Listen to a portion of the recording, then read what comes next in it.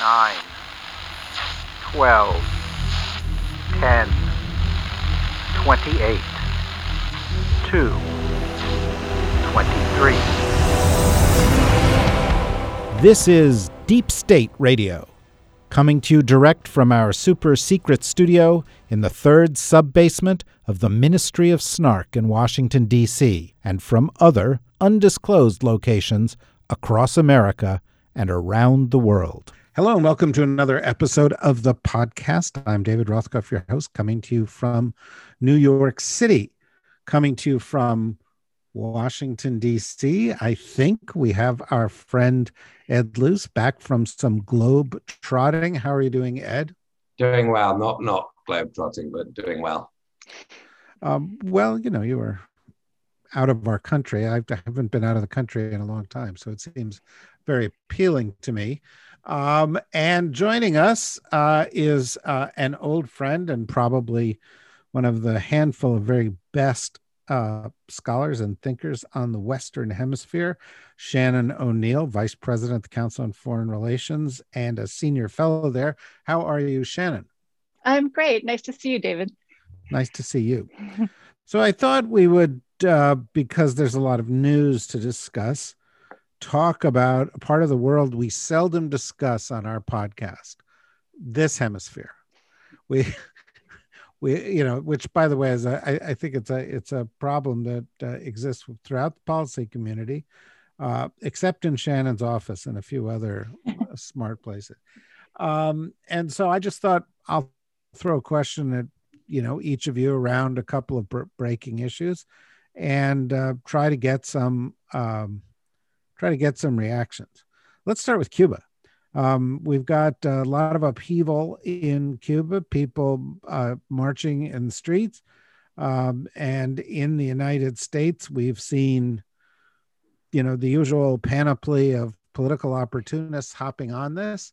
Where does the situation stand now, Shannon? Is this a time where real change may be possible? You know, I do think real change may be possible, and the protests and the people coming out in the streets have really been unprecedented, or not for many decades, where you've seen people come out for a whole host of reasons. Some of them are just, you know, bread and butter issues, literally, the lack of food, the lack of opportunity, the spread of COVID, sort of the destruction of the economy and opportunities that are there. But a lot of them have to do with just the desire for political freedoms. And you see that there's been, one of the avant-garde sides have been a lot of artists coming out, rappers and other singers and the like, with catchy songs, viral videos, but pushing for freedom that has been denied for them for so long. So I think that is unprecedented.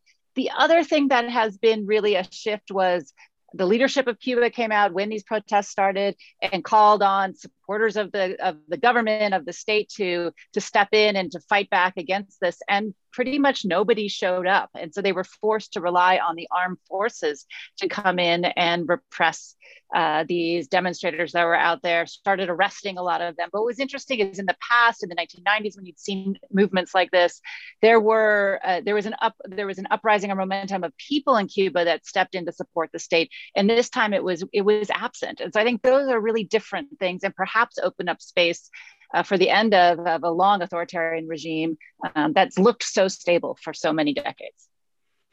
Ed, you know, it's a kind of, have you been to Cuba, Ed? No, I haven't. Sadly, I'd love to rectify that, but there's a reason why we haven't discussed this hemisphere that frequently when I've been on your podcast. Well, one of the things that's interesting about this at the moment is the Obama administration was kind of forward-leaning on Cuba, and they wanted to end the embargo and sort of move on to something revolutionary in U.S. Cuba policy, which is policy for the 21st century, since, you know, all the predecessors had been sort of mired in the policies of the 1960s. Trump undid that because so much of his base was kind of, typically, they hung up on the anti-communist sloganeering of the Cold War era. And Biden has been kind of slow to get back there, which has opened him up to some criticism from, some former members of the Obama team that really felt like they owned that issue. Ben Rhodes comes to mind. What do you think of this? That is that kind of characteristic Biden, and he'll get there sooner or later, or what's your attitude? It's interesting. I literally just finished reading Ben Rhodes' latest book because I'm reviewing it for the FT after the fall, and he talks about that Cuba outreach and the relaxation that Obama undertook as one of the things he was proud of, another being the Iran nuclear deal, when so many other ideals were sort of going by the wayside. These were two of the themes he was really enthusiastic on working on. I think that America as a whole, but Biden in particular, should be a lot more self-confident about how to support these protests in Cuba and opening up of America to Cuba. Cuba is, something, an island I don't know much about, but I know that it's not very far from Florida. I know that it's a small island with not a huge population relative to this superpower that we live in, and that America has been far too brittle for far too many decades about opening up to Cuba. And partly that's because of the Cuban vote in Florida and the fact that Florida is a swing state.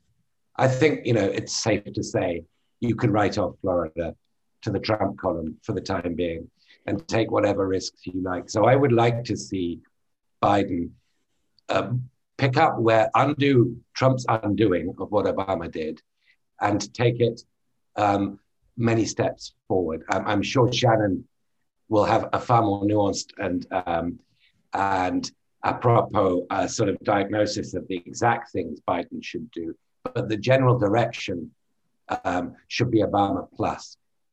Is that true, Shannon? Do you have a more nuanced analysis than that? I don't know about that. I thought that was a good analysis. But, I would say the challenge Biden has right now, though, is it's very hard in the face of state repression to then open up, right? And if you look around the world at the way we treat various regimes that treat their populations poorly or put in authoritarian measures or crack down, it's very hard then to say, let's open up the economy and embrace you in an economic way. So I think the politics of this, despite what's happening in South Florida, which Ed lays out very clearly is a tough element for a Democratic administration. Despite even that, it's very hard to go and embrace a regime that's right now repressing its people. Let me ask you a follow-up question, Shannon, and then I'll go back to Ed. What do you prescribe? I mean, I hear so many different kinds of reactions. There's always a reaction somewhere in Washington when something happens where there's a little upheaval. Like, we should get involved in some way. We'll talk about Haiti in a second, and there was the same kind of thing. Would we, if it were Trinidad and Tobago, which has roughly the same geopolitical significance? We wouldn't, right? Or the Dominican Republic, would we? Right. These are questions. There's obviously a long-standing relationship with Cuba, and it punches much bigger than its weight in terms of size and influence in international affairs for decades, frankly, as we've seen. What can the United States do too, right? We are not going to intervene. We're right now pulling out of Afghanistan. We're not going to intervene and enter another country in a decades-long war or a decades-long occupation. So I think that is off the table in any of these places.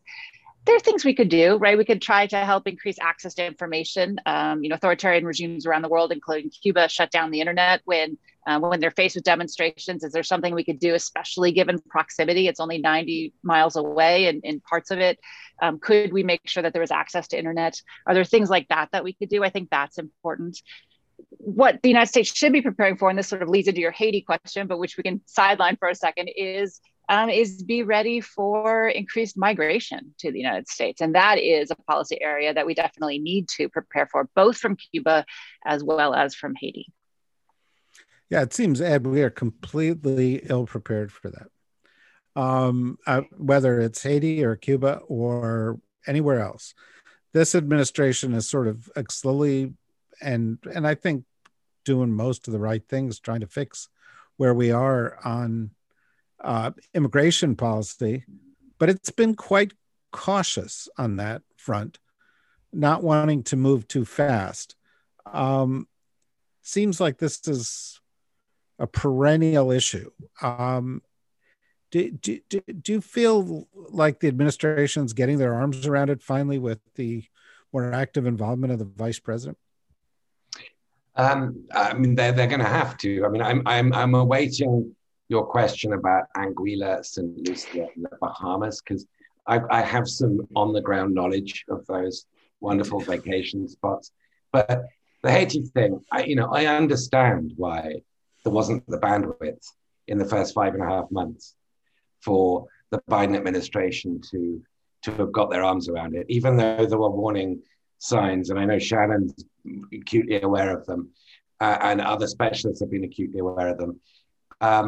But given the fact that there's so much on Biden's plate, given the fact he doesn't have that many people in place, for which he might partly be to blame, there is an incredible slowness, even by normal administration standards, to getting people into the second and third tier positions and into ambassadorial ones. Given all that, I'd cut him some slack for being caught unawares by this crisis. I would also have some understanding of the fear of a repetition of the early 90s, with a much worse political environment here in the United States. Given what Trump has said about Haiti and what the Trump world thinks of it, that could make Kamala Harris's job of dealing with the Northern Triangle and the US-Mexico border even more impossible than it already is, to have, streams of people coming from Haiti into the United States. Nevertheless, he asked to be president. When you're president, you deal with the problems in front of you. And this is a major problem. What I can't, partly because of my own lack of knowledge, but I think partly also because of the short-term insolubility of failed states like Haiti, what I can't do is recommend a sort of menu of actions. I'm hoping Shannon will have those, because this is a very, very difficult problem. Yeah, Shannon, I want to turn to you for those. I do want to comment that whenever Ed says I don't really understand a situation, then follows, as good an analysis as you're going to get from anybody else, which is a remarkable skill set, Ed. Oh, yeah, I mean, you're being far too generous. That's really I've given you the best I've got, and I was actually reading it off an autocue. It was written by Shannon. We supplied teleprompters with this podcast. But Shannon, I was kind of horrified when people started saying, well, we should get involved in Haiti. I was there. I have scars. I was the Haiti economic policy coordinator for the Clinton administration, because at some interagency meeting, I made the mistake of saying we should coordinate our policy.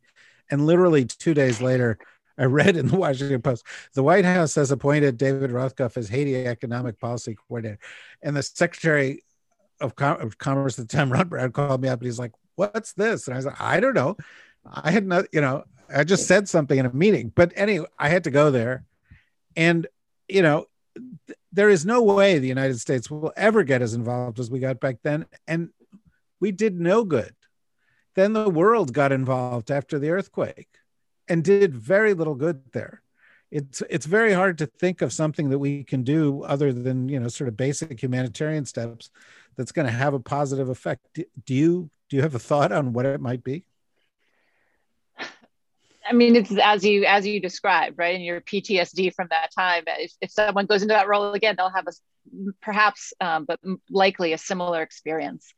The humanitarian stuff is not nothing, right? Helping, there are people there. There's a huge amount of challenges there. Haiti is just getting its first doses of COVID vaccine to the island in general. There's all kinds of things that the United States and other countries can do to alleviate the day-to-day suffering of people there. On the political side, there have been sort of, groups of ambassadors who've come together and tried to keep down the anarchy, frankly, and some of the violence, try to help navigate it so that there can be elections this fall, which were scheduled for this fall, and sort of move forward so there's some sort of political system rather than it all disintegrating. That is something, at least sort of a multilateral push of persuasion rather than perhaps intervention. And I think that is useful. Before this happened, the U.S. did allow sort of a visa category for Haitians, what's called, temporary protected status, TPS, allowed some Haitians to stay here. And I think that is something that the United States can do is have that category and allow those people, one, to stay here and not going back to the situation that's quite difficult.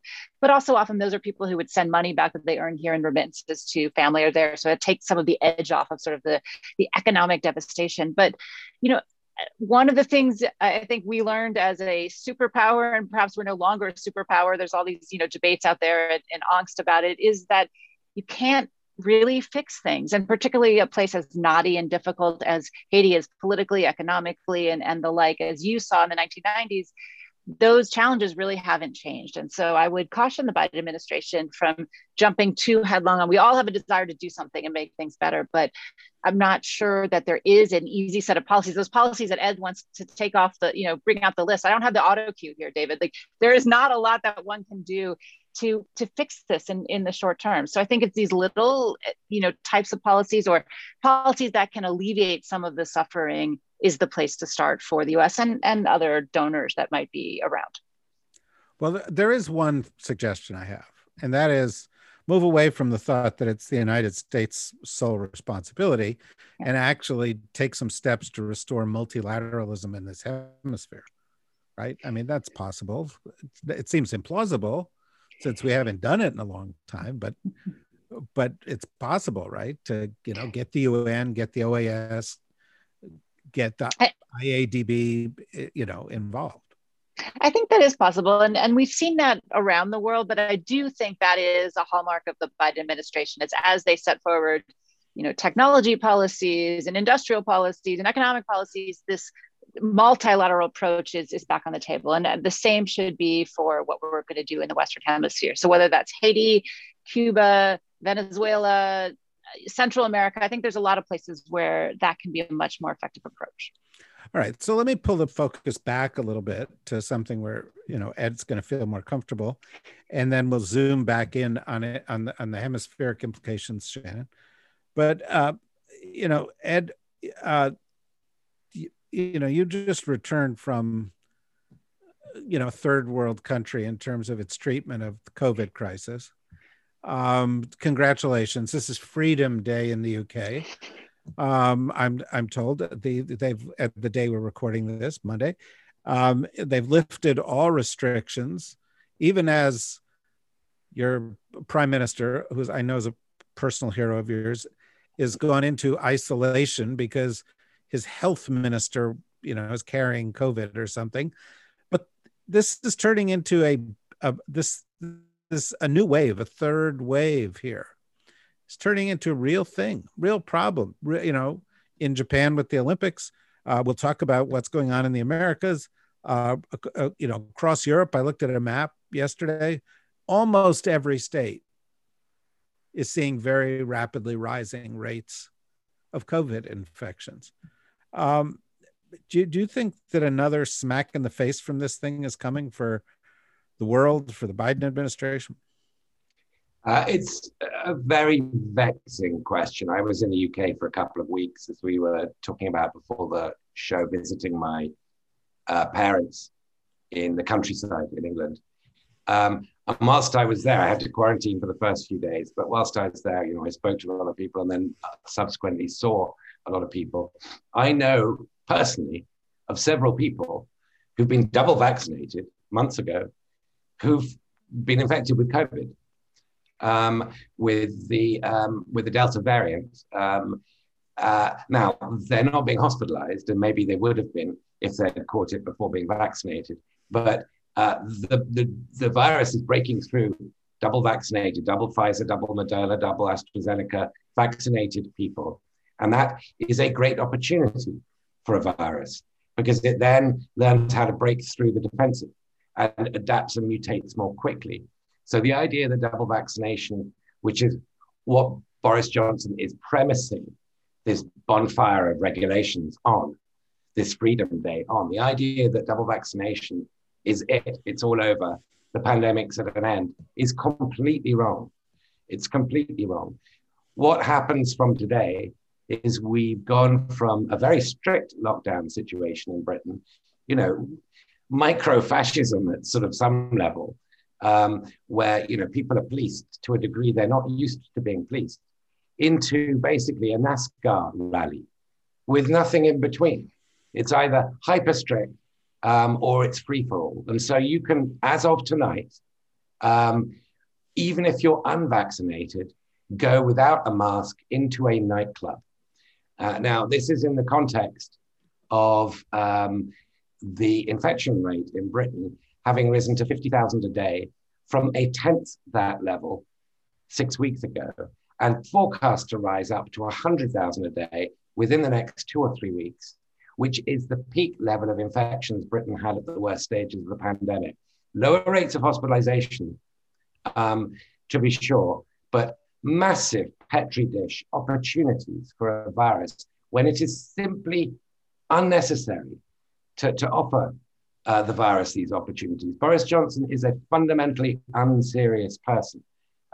You know, you can debate what his ideology is or his level of narcissism, but there's no debate. The man is frivolous, pyromaniac, reckless, and potentially endangering Britain's neighbors and everyone else around the world. This is a dispiritingly bad move, and it's totally unnecessary. So Shannon, the UK does not have the market cornered on terrible leaders, as we have proven here in the United States. But I would say when the final history of COVID is written, two of the worst are going to be AMLO in Mexico and even worse, Jair Bolsonaro in Brazil, where these crises are in flames now, have caused vastly more death, suffering, and damage than either government has reported, and has essentially got Latin America flirting with another kind of lost decade, because the recovery for the rest of the world is going to move at different speeds, but there's nothing to indicate that it's going to move more quickly in Latin America than anywhere else, and plenty to indicate it may move more slowly. What's your take on the kind of macro response of the region to COVID? It is, to steal Ed's word, it's dispiriting. We have seen, we're talking here in the story with the UK or the US about another wave happening, and the first wave hasn't ended in Latin America, where you have nations where the caseload really hasn't gone down. You've seen more deaths in the region than almost anywhere else. There's only a couple countries around the world that surpass Brazil and Mexico and others in absolute numbers, but and even fewer in sort of relative numbers. So this is an area that's still in crisis. And the spread of the vaccine, Argentina, places like that, less than 10% of the population has been vaccinated, and they're having a hard time getting the vaccine. So I think the challenge is here that the economic crisis, the pandemic shutdown, has continued in many of these places. And while you'll see some pickup in South America because commodities are coming back, because China and other places are coming back, that's a shallow recovery and a very uneven one in many ways, and not one that you would want to bet your future growth and prosperity and the rise of your middle class upon, because it's a very different, a commodity boom is happening, but that's not affecting the rest of the nation. One of the other big, to add to the dispiriting story here, is that Latin American young people are pretty much still out of school. So we now have almost 18 months where most of the children have not gone into a classroom, and the ability to work virtually, to set up schools in that sense, has not been as strong as it has in the United States and other places where we see lots of problems as well. So you have a whole potential, talking about a last decade, you have a whole potential lost generation who may never go back to school, or when they do get back there will be a couple years behind and not ready for the future of work and the way the world is transforming overall in terms of jobs and things in the future. So what does that mean? there are, you do see some growth in particularly South America as the rest of the world comes back. There's demand for the commodities that they produce. You see Mexico, despite the treatment of AMLO and the challenges that he poses for the business community and the like, you see as the United States grows and hits these record high levels and its rebound, it pulls Mexico along. So you're going to see some growth this year and the like, but these longer term structural factors, the loss of businesses, the loss of manufacturing, the loss of a diversified economy that some of these nations were starting to put together, and frankly, the loss of trust in governments to do the things governments are supposed to do, like keep people safe and keep them healthy, has been lost. So I do worry about what happens in Latin America. And, the one maybe silver lining is, as you said at the start of this, the populist presidents, Jair Bolsonaro and AMLO in Mexico, perform terribly. They have some of the worst records.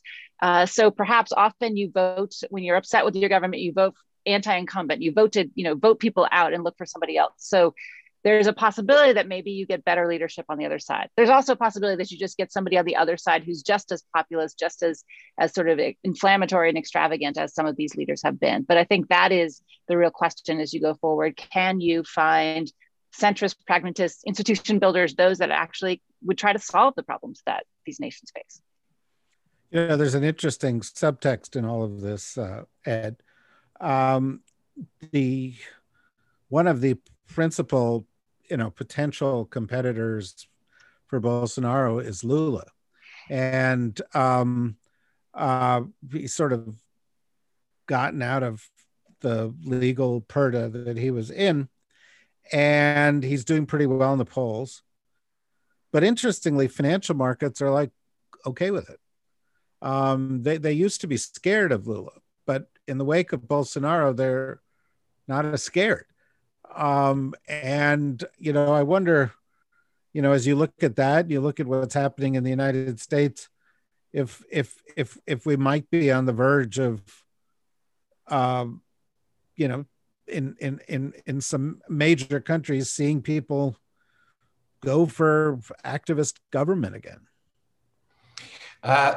That might be part of it. I think Lula is probably considered to be less of a frightening prospect because they've already seen him in office, and in spite of the corruption, he was more a social democrat than a Maduro Chavista kind of figure.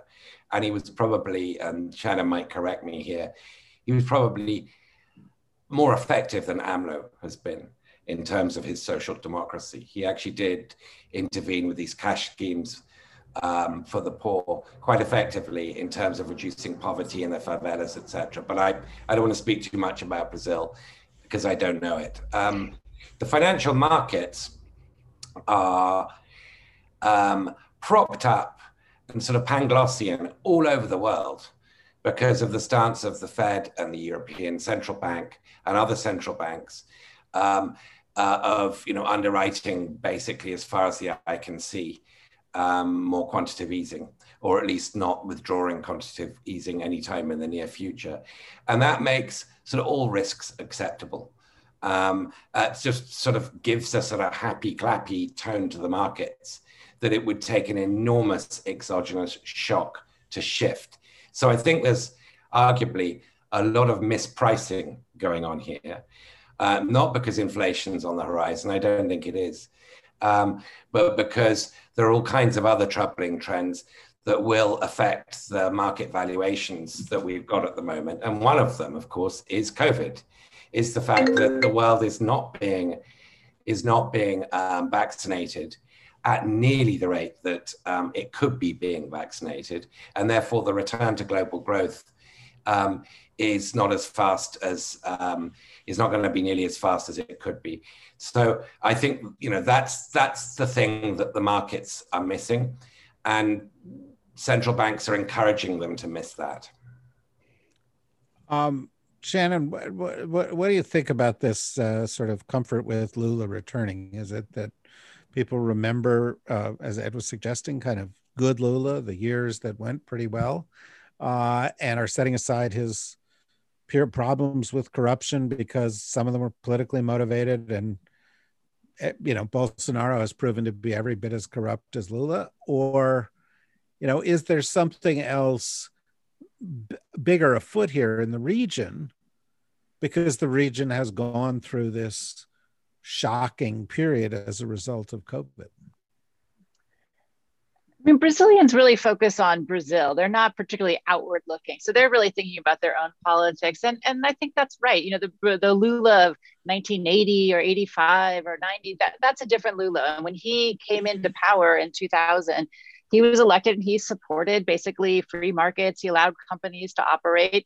There are lots of within his government that took some on the side. And, there was even a scandal that they called the monthly payment, because it really was.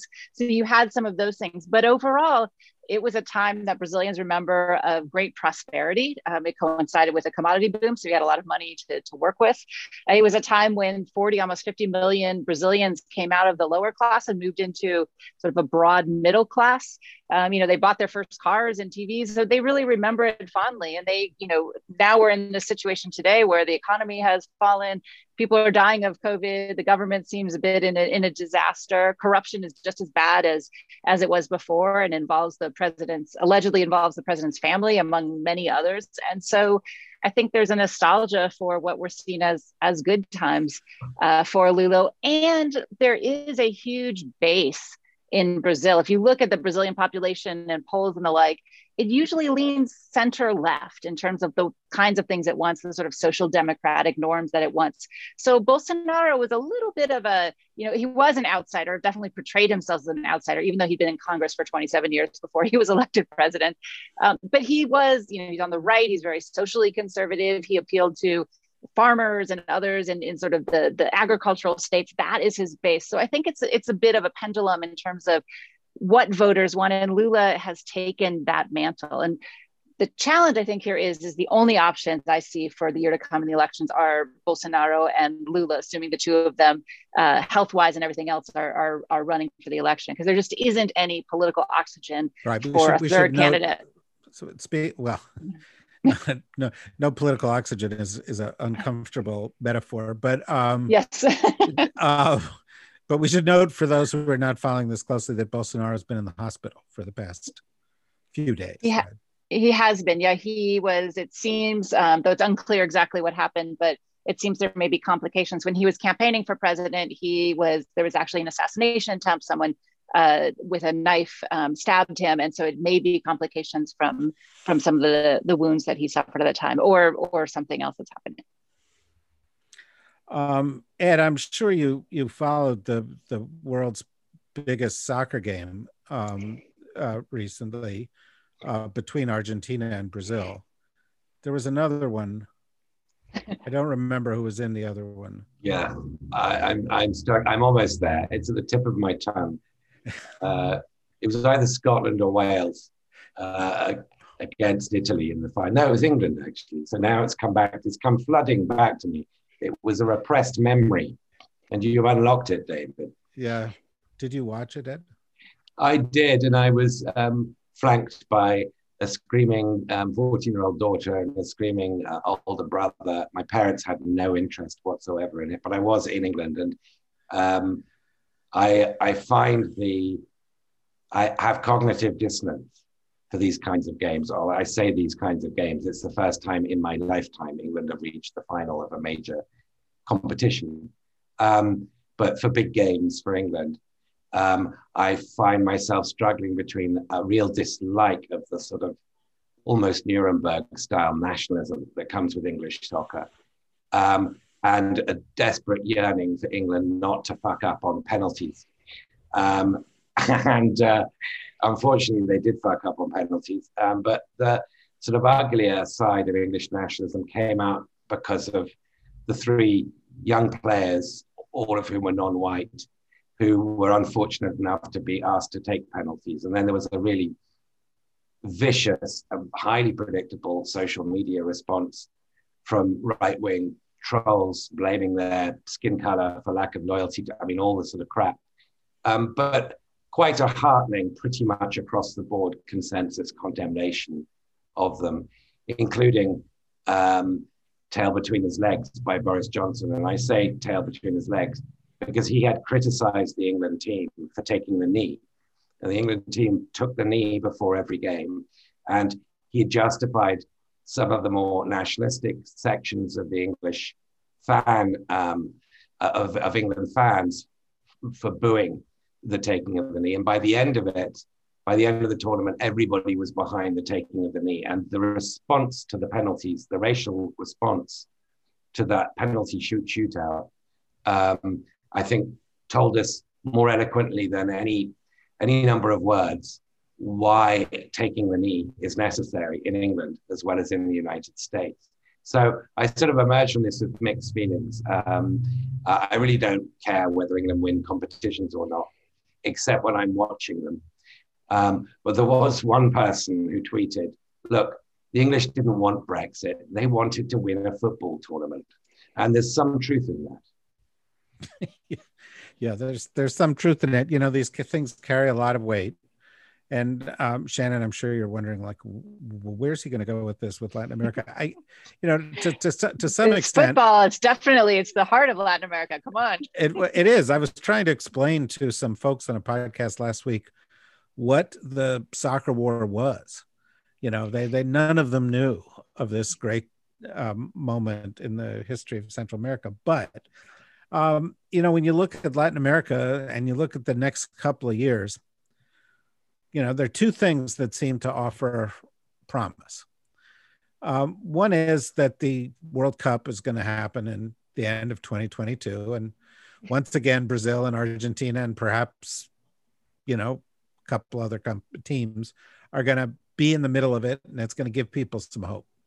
And that's not to be minimized because, you know, I followed the last tournament, the most recent one, and it was giving some people some hope. But in a more serious vein, and you can comment on either if you like, I noticed that you tweeted out something that I tweeted out the other day, which was a chart that showed the number of countries with whom the US and China were the number one trading partners. And, you know, I don't remember when the date of the first chart was, but, you know, 20, 30 years ago. And the US was the dominant one and China was clearly secondary. And then you look at the chart now, and I would say 75 or 80% of the world, it's China is the principal trading partner. And that's true in Latin America as well. Latin America, China is the principal trading partner. It's the number one investment partner. And we're asking a lot of questions about what US policy are towards Latin America, but China's going to lead the recovery. They're the ones going to buy the products. They're the ones who are going to shape the future for the region. I mean, do you accept that? And if so, does that hold promise, or do you think it holds peril for the region? You know, yeah, that chart was fascinating, and it was from The Economist, and sort of you see in color, you see two maps of who's the biggest trading partner, and China taking over so many countries. You know, I think it is in many ways a double-edged sword for the region. And so, yes, the only way, or many of these countries, the way that they're going to grow out of this, what's going to boost their economies is demand from China, demand for copper and iron ore and soy and beef and all kinds of other commodities and goods that Latin American countries are producing. So I do think that pull will be important, particularly in South America. Mexico will be more tied to the United States, but South America, that will be the focus. But it is a double-edged sword, because what China wants then is to send back many of those finished goods, those higher value goods, back to Latin American countries. And so, you know, the economist Danny Roderick has been doing a lot about what he calls premature and deindustrialization. So countries that are middle income countries that are sort of rising up the socioeconomic and technological ladder stop too soon. They're no longer manufacturing. Those sectors are disappearing, and that the path that so many countries, including the United States or the UK or others, have followed is cut off for them. And Latin America is one of the worst in terms of this deindustrialization that's happening. And, you know, in large part, I think that is the relationship with China. They're not close enough to China the way a South Korea or Malaysia and Indonesia is to hook into Chinese supply chains where it's supplying the country. Instead, they're only supplying raw materials that then come back to them as finished goods in ways that undercut their own particular manufacturing. So yes, China's going to save them now, and China's going to be the big investor as well. Latin American countries need a couple $1 trillion worth of money for investment, for infrastructure, for these kinds of things to upgrade their economies if they're going to grow and succeed. And China is so far been had the bank, had the wallet open for these nations when others have not around the world. So I do think there's a lot that China brings to the region that has benefited them. But as you look at the longer term structures of these economies and their desire to create more value, to have higher paying jobs, to kind of grow and become wealthier, China also is an impediment in many ways to that vision for the future. Yeah, no, I think there's no question about it, and there's no downplaying the influence that kind of trade volume or investment volume buys. Going again back in my post-traumatic stress, in the early 90s, I was actively promoting the idea of commercial diplomacy. Joe Nye, in the beginning of the decade, wrote about soft power, and what he was writing about was not the internet; it was economic influence and how powerful that is. And the Chinese really are going to play a much, much bigger role in this hemisphere than I think anybody is prepared for in the U.S. foreign policy establishment. If you'll permit me, Shannon, for the final 2 minutes here, 3 minutes of this podcast, I would like to turn to Ed and talk about something slightly off the point, although it's well within this hemisphere. And that is, Ed, that I really enjoyed the lunch with the FT that you did with Heather Cox Richardson in Maine, which is in the Western Hemisphere, where you had a lobster roll and you listened to her. And I think she's just a terrific commentator. She's got her own good podcast. She's been on ours. And I just thought, give the listeners a little taste of it so they can go and look it up if they haven't already. Thank you for mentioning that, David. Yeah, I went. She lives in Maine. Teaches at Boston College, and before the pandemic, commuted there. And since the pandemic's been teaching from home, but had begun this thing called Letter from an American on Facebook, posting it for free every night. She would write this missive on what had happened that day, and would bring in a lot of historical allusions, particularly New England ones, but more generally, in a way that you don't get from professional media. It's written more like a friend or an aunt would write it, and I think that appeals to a lot of people who are alienated from the mainstream media in one way or another. And it quickly grew to, I think she's now got 1.4 million Facebook friends.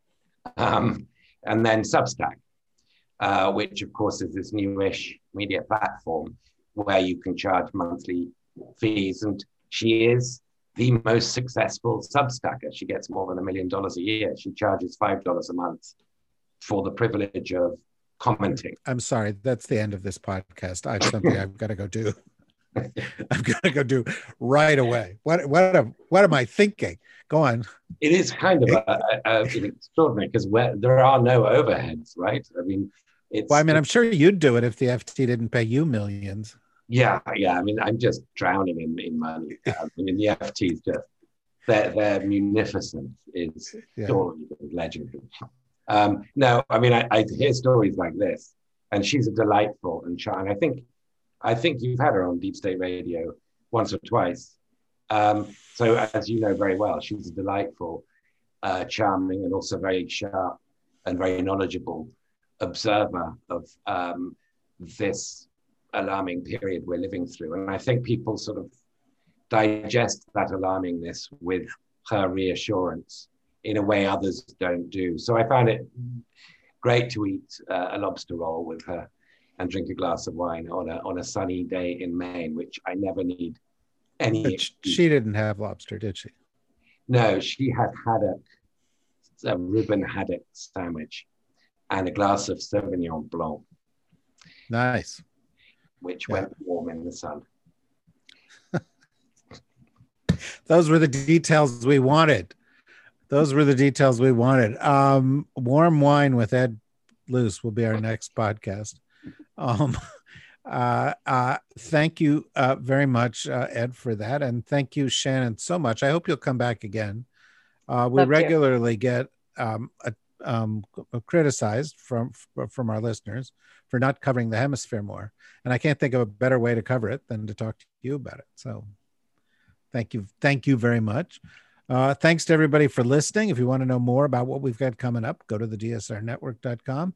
And since we're not, like on Substack at the moment, go to where it says membership and, at least support the world's smallest media company here, the DSR Network, so that we can send, Ed and other guests box wine or whatever it is we can afford.